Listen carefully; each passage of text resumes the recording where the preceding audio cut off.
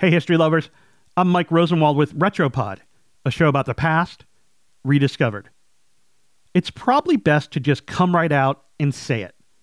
This episode is the greatest thing since sliced bread.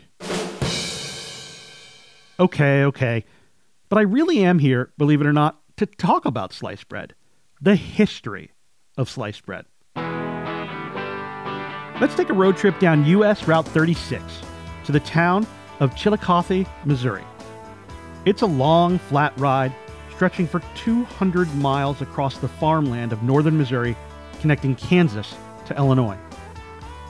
The route is called the Way of American Genius because some of the nation's best-known innovators and creative minds spent part of their childhood in nearby towns. Mark Twain, Walt Disney. For ages, Chillicothe, a town of 9,500, felt left out.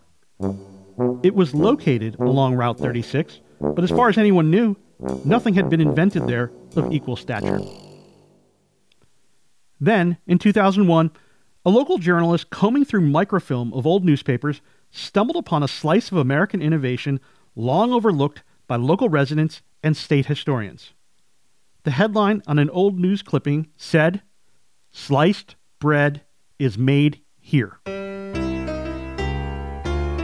That headline was on the front page of the Chillicothe Constitution-Tribune on July 6, 1928. The day before, the Chillicothe Baking Company would become the first bakery in the nation to sell machine-sliced and wrapped bread to customers. Other bakers said it couldn't be done without the bread losing its freshness. But in the same year that Disney created Mickey Mouse, just months before the Great Depression, Chillicothe proved them wrong. Chillicothe may have been the first town to make sliced bread, but the person who invented the bread slicing machine was actually an Iowan, Otto Frederick Rohwedder. Rohwedder didn't set out to become an inventor. He had a degree in optics and operated jewelry stores in St. Joseph, a town about 70 miles west of Chillicothe.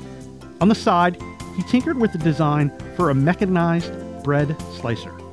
In 1916, he sold his jewelry business and moved back to his hometown of Davenport, Iowa, to focus his energy on the slicer. Many bakers opposed the invention, but Rohwedder's friend, Baker Frank Bench of Chillicothe, Missouri, had fallen on hard times and had nothing to lose. He bought the invention, and the rest is history. The product was a hit.